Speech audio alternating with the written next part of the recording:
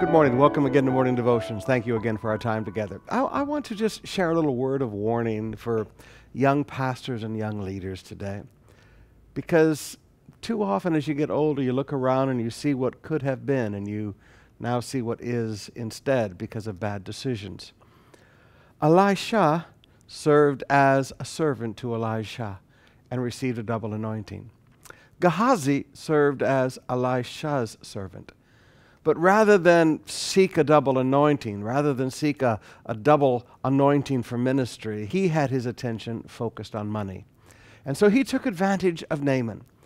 And I often teach young pastors what happens when you get a greedy preacher around thankful people. Naaman was very grateful and very thankful for the miracle in his life, and Gehazi took advantage of him and probably even said, "See, this is the blessing of the Lord. He gave me double what I asked for. This means God is in it." But he wasn't.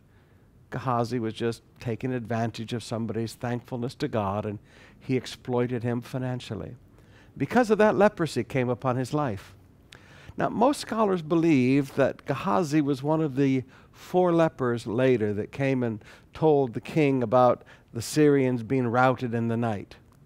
And now the story picks up in 2 Kings chapter 8, verse 3. At the end of the 7 years, when the woman returned from the land of the Philistines, she went to appeal to the king for her house and her land. Now the king was talking to Gehazi. Gehazi was a leper, probably one of the 4 lepers that realized the Syrians had departed. He was talking with Gehazi, the servant of the man of God, saying, "Tell me all the great things Elisha has done." I want you to notice, because of his greed, because of his corruption, all Gehazi had were the stories of the past. He could have been a great prophet of God. He could have done great things for God. Can you imagine? He could have had a double anointing from Elisha, who had a double anointing of Elijah. But instead, he was corrupt, and he was just in it for money himself, and he exploited the grateful hearts of people for miracles God had done for them.